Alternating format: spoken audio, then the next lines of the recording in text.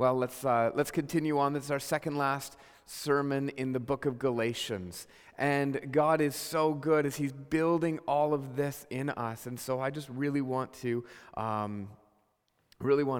dig into this, because this passage is going to bring out some passion points. This passage is going to bring out some areas where I believe that God is leading us as a church. And so let's read it. Galatians 6, 1-10. Brothers, if anyone is caught in any transgression, you who are spiritual should restore him in a spirit of gentleness. Keep watch of yourself, lest you too be tempted. Bear one another's burdens, and so fulfill the law of Christ. For if anyone thinks that he's something when he's nothing, he deceives himself.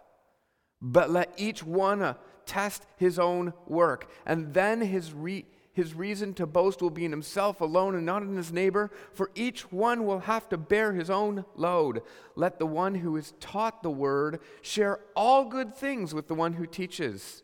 Do not be deceived, God is not mocked. For whatever one sows, that will he also reap. For the one who sows to his own flesh will reap from the flesh corruption, but the one who sows to the Spirit will reap the Spirit of eternal life. And let us not grow weary in doing good, for in due season we will reap if we do not give up. So then, as we have opportunity, let us do good to everyone, and especially to those who are the household of the faith. God, thank you for your word. Thank you for your scripture. Thank you that you speak to us through it.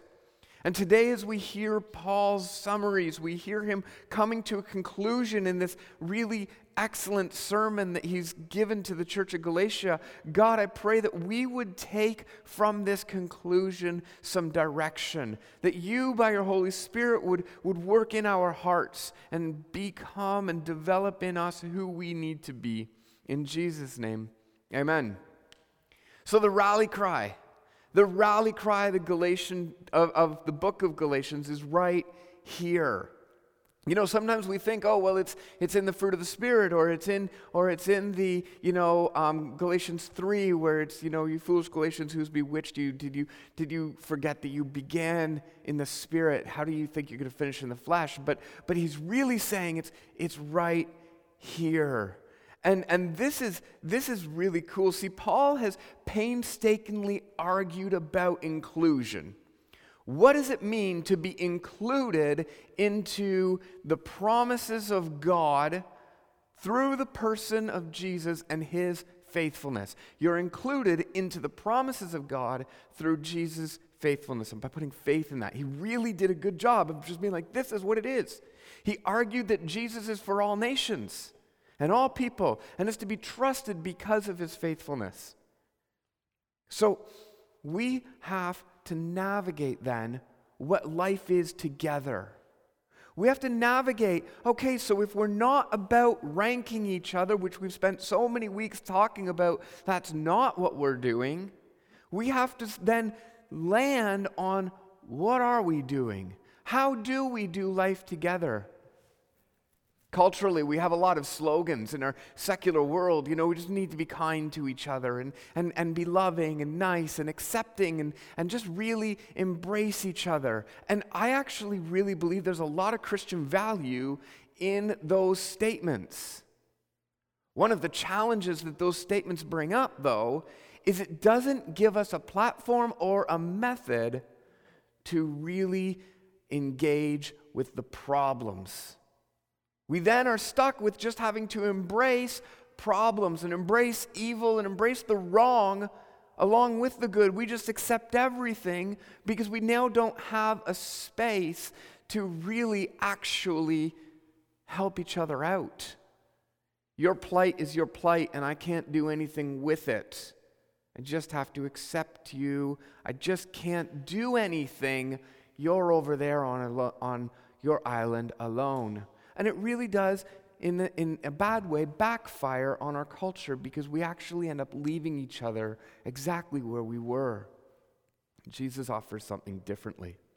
What I want to do today is I want to encourage us today to be able to be together. So while I talk, I'm totally open to hearing comments on Slack, and I just hope that everybody is back on, and so we're able to get back into commenting on Slack and raising questions and discussions, and that's just really beneficial. Paul is calling us to say this is what life is together. You could say that this is the closest to a study of what church is, which formally is called ecclesiology. This is the closest to a study of what church should look like that we see in the book of Galatians. He's done a lot of correctives, but then here in 6, he's saying, okay, this and this and this and this, we need to see it. And what he brings out is just wonderful. Here's some really cool things that he brings up. I'm just going to list 8 really quickly. We're to restore those who are caught in any transgression. We're to watch out for what's tempting you. We're to carry each other's burdens together. We're to be honest and humble. We're to have a good work ethic. We're to honor teachers. We're to not stop doing good, and we're to do good to other people. You know, notice how none of these things are about getting in or judging whether somebody is in or not. They're not that. Paul's done with that. He's moved on. He's not talking about how you connect with God. He's now talking about how we connect with each other, because he knows that the church needs to be connected together. And so this is what we're getting into today. Paul's now speaking of what the inclusion looks like for the community of believers. If you're included, and how do you get included? You get included by putting your faith in Jesus' faithfulness. That's your way for being included. So the first thing that he says, he wants us to restore those who are caught in transgression. And I'm going to live here for a time because this really matters. In our culture, as I said, that we've got all of those ways of just accept. We have no means to disagree. I'm in a pastor's chat across the country with almost 1,000 pastors. And one of the challenges that comes up is conversations about disagreements that the pastors are having about interpretation of events or scripture or whatever, and there's disagreements. And even there we see the evidence. We see the evidence of where do we have this discussion? How do we deal with the transgressions? How do we deal with it when somebody is wrong or when somebody offends somebody else? How do we move beyond that, within that? How do we grapple with it? The scripture says, if anybody is caught in any transgression, you who are spiritual should restore him. And so the idea here is caught in a transgression. Now, there are 2 ways that a person can be caught in a transgression. 2 ways that we could see this happening. The first way is you could be caught with your hand in the cookie jar. You're caught in the act. Right there. It's like somebody comes into the kitchen at that exact moment that you are just indulging in something that you were told not to. I remember that. I remember being caught in the act and going like, oh, whoa, I know what that feels like. You know, it's really possible that, you know, when as a teenager, you know, going out and telling your parents you're going someplace and you didn't know that your parents were actually watching where you were going, and then you try to get out of it, and your parents have caught you in the act, and you're just like, oh shoot, what's going to happen now? How am I going to do it?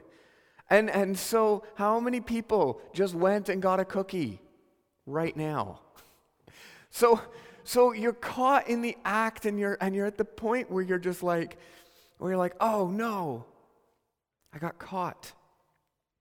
Now, that happens inside the church. We can be living life and we're doing things and we observe, and all of a sudden we're like, whoa, that person is living according to the flesh. That person is doing things that aren't really what the Spirit would say, and so they're caught in the act. And we've talked long about this. What do we do? How do we deal with this? And Paul gets to it right here in verse 1. And he says, if anybody is caught in any transgression, you who are spiritual should restore him. Wow. Wait a second, what? You who are spiritual should restore him. Wow.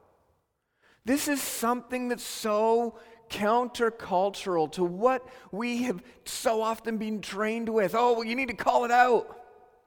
You need to make them know that they were wrong or something like that. They've got to be like, come on. You who are spiritual should restore him. Yeah, you're caught in the act. The direction and the motivation of the people of God as they live together is not to hone in on the error and to say, oh my goodness, we're going to put you over here until you can no longer do that act anymore. Like Homer and Bart Simpson,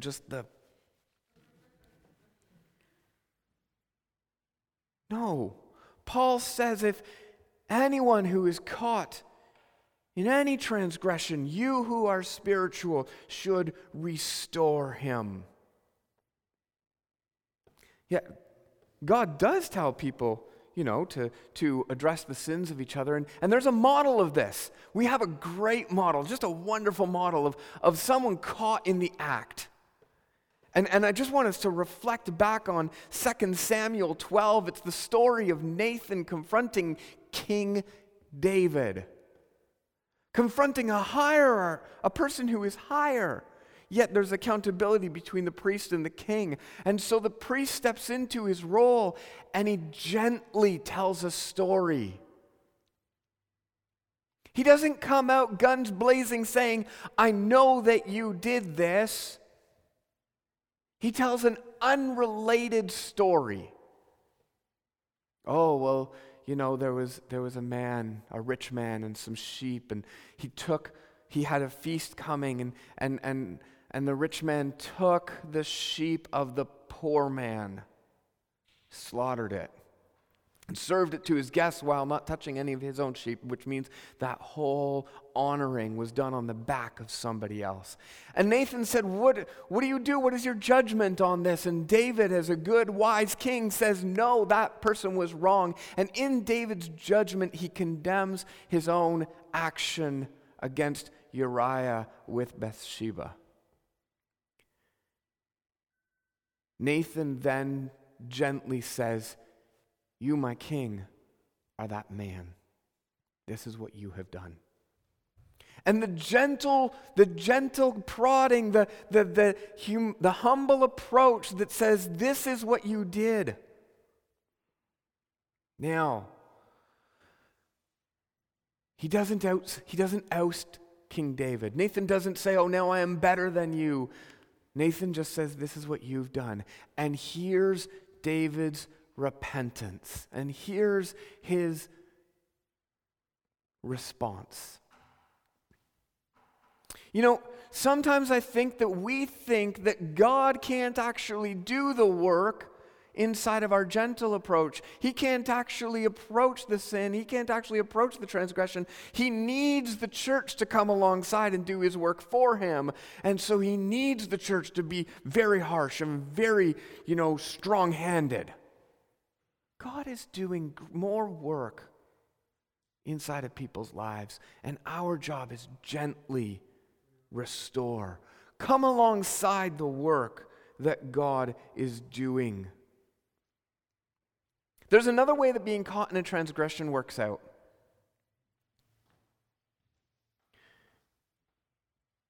The second way is like an animal caught in a trap. You're caught in something. You're unable to escape from the habit. It's a trap. You can't deal with the shame that it brings about. It's a trap. unable to force through a new path by acts of your own willpower. You can't seem to get it there. You just try and you set a determination and you go and you fall again. And the last thing you need is somebody from the church to come alongside you and say, you just need to try harder. The last thing you need is somebody else to see that you are so disappointing yourself and God. You feel the guilt and the weight of the world upon you. The last thing you need is a brother or sister to come alongside you and say, well, you must be doing it wrong. Have you considered praying?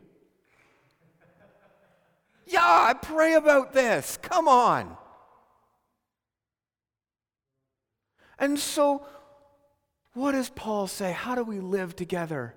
If anybody is caught in a transgression, you who are spiritual, come on. You who are spiritual, act the way that God acts. You come alongside. This is about restoring people.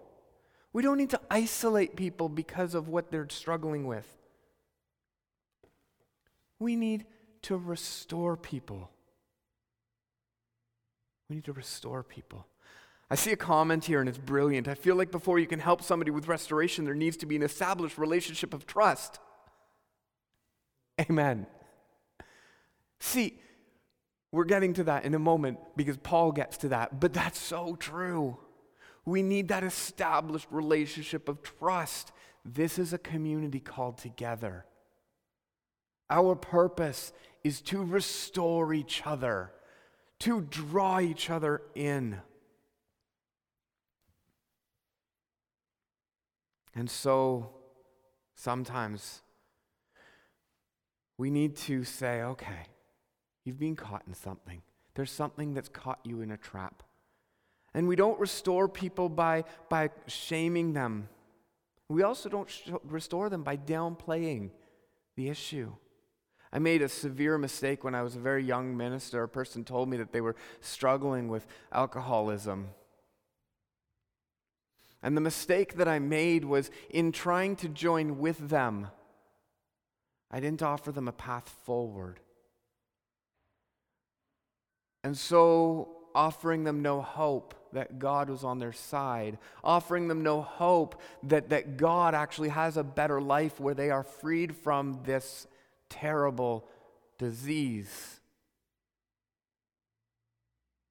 I just let them off drift away.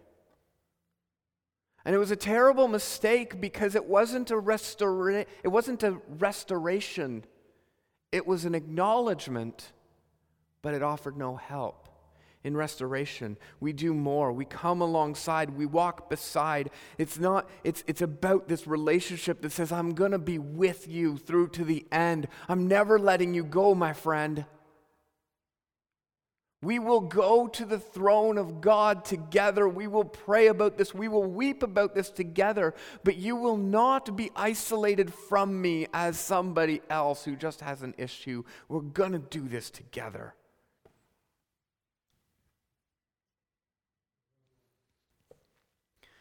Someone just asked, what if they don't think their actions are wrong? Yeah, you know what? This too God will make clear to them. And I really believe that in so many ways where God is the one who is doing the work in us.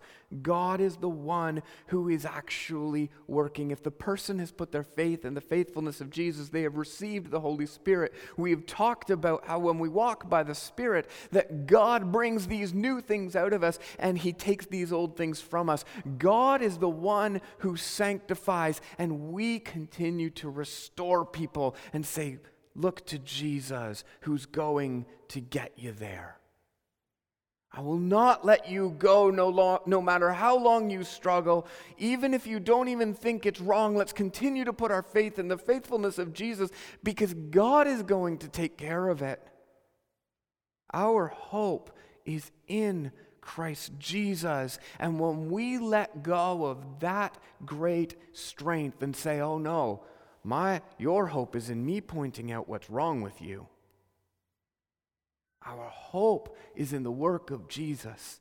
Hey, look, I want to get us to Luke chapter 5, 6 to 11. It says, when they had done so, and we're talking about Jesus approaching a crowd of people, and he steps onto a boat, and Jesus says, cast out and go get fish. And I was reminded of this story this week, and it's been working inside of my heart and my mind. And they go out, and Peter and James and John are in the boat, and Jesus says, drop the net on the other side, and picks it up, and there's tons of fish there. And we'll get to verse 6 right here. When they had done so, they had caught such a large number of fish that the nets began to break, so they signaled their partners on the other side, on the other boat, to come and help them, and they came, and both boats were filled so full that they began to sink.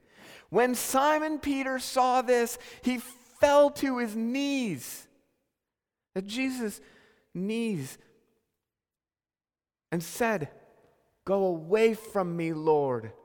I am a sinful man." For he and all his companions were astonished at the catch of fish they had taken, and so were James and John, the sons of Zebedee, Simon's partners. And Jesus said to Simon, "Do not be afraid.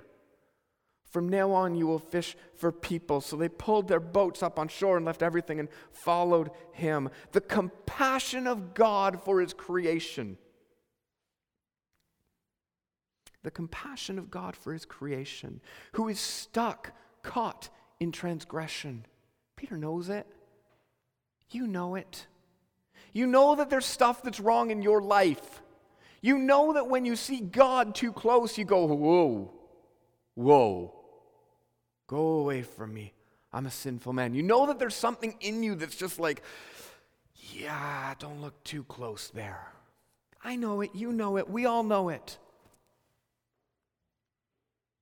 What does Jesus do? God is so compassionate to them who are stuck in the reality of their life, in their way of life.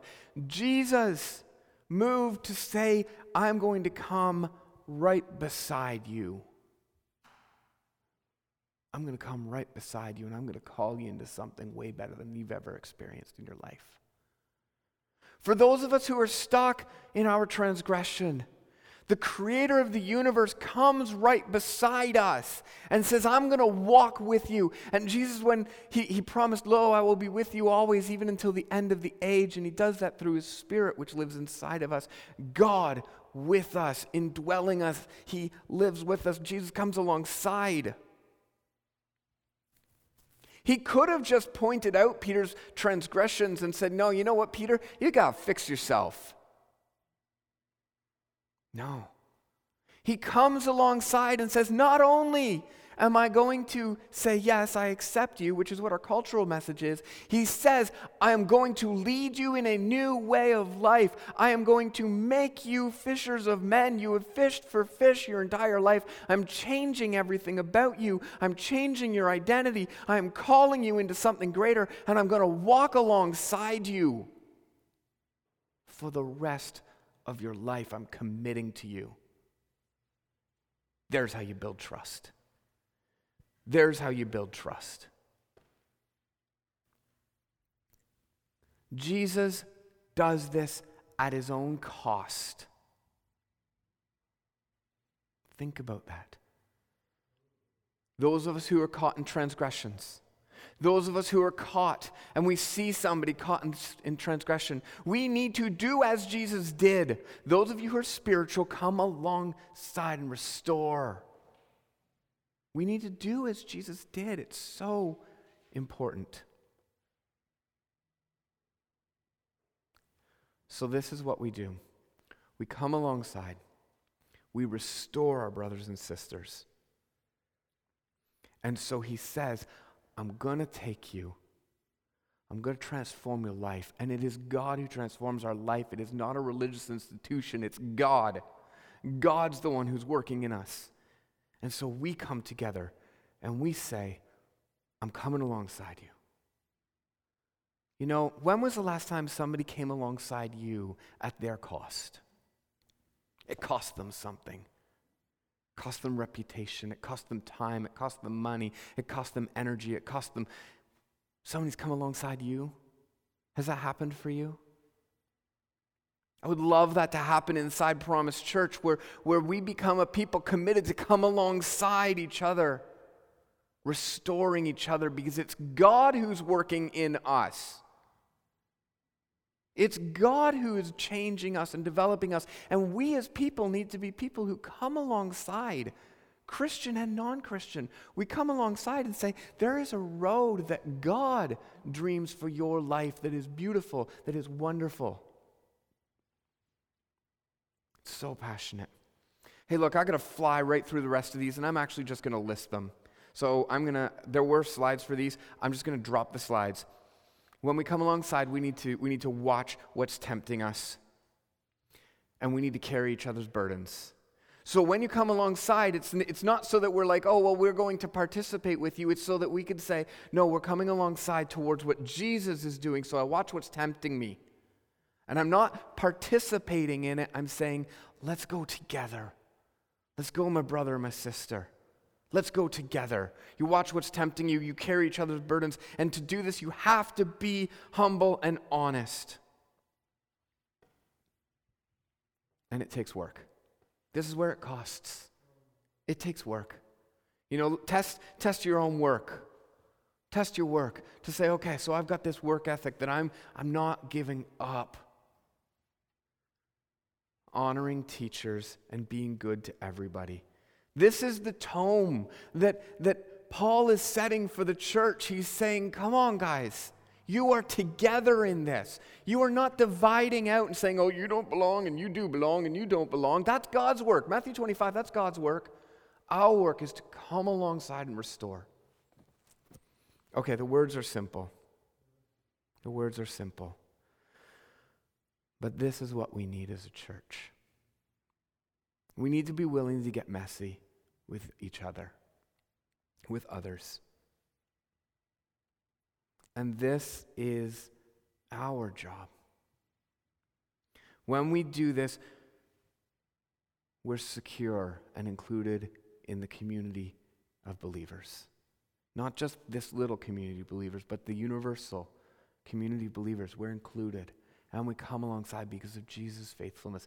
He has promised to make it right. He has promised to remove all evil from the world and from my own heart. And so it's time that as a church, we encourage each other to let God do his work in our heart. Because his vision for our future is better than us staying as fishermen.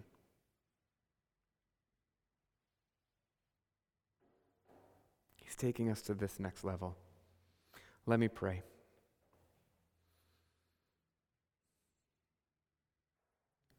God, in so many ways, we want to be the people who get it right. We hold on to that like an identity marker that says we are the righteous few. We are the people who get it right, and when we do that, we miss something that you did in your incarnation. We miss that you didn't wait for us to get it right. You joined with us in our mire, and you promised us something much greater. And so God, as a community of believers who are here as a body of Christ, Paul calls us. Let us do as you did, joining with others in the mire, and say, come along, God has a great, beautiful promise and vision for us in our lives. You who are spiritual, God, let us be spiritual people who restore people into relationship with you and not take apart and not segregate and separate people from it, but restore it, knowing that you have a great unifying call that says that you want to make all things right and you want to live with us as accepted by us, loved by us, worshiped by us. You look at that and say, yeah, this is who I am. So God, I pray that we would be that church, that we would learn to follow your Spirit, to restore each other gently, to deal with the weakness in our culture that just leaves people as an island, and live these lives side by side. That we would commit to each other, that would say, I'm with you. Come hell or high water, I'm with you. Because you did that and it cost you everything. And that was the road that you call us to. And so, Jesus, I pray that you would work to sanctify your church and that we would work to encourage each other along the path. Leave this in your hands by your Holy Spirit. In Jesus' name, amen. Thank you for joining with us today, and I pray that you're encouraged. I pray that you're built up today. And I pray that God would walk with you this week. And if there's any way that we as a church can come alongside you in a more tangible way, just please be in communication with us on Slack. God bless you.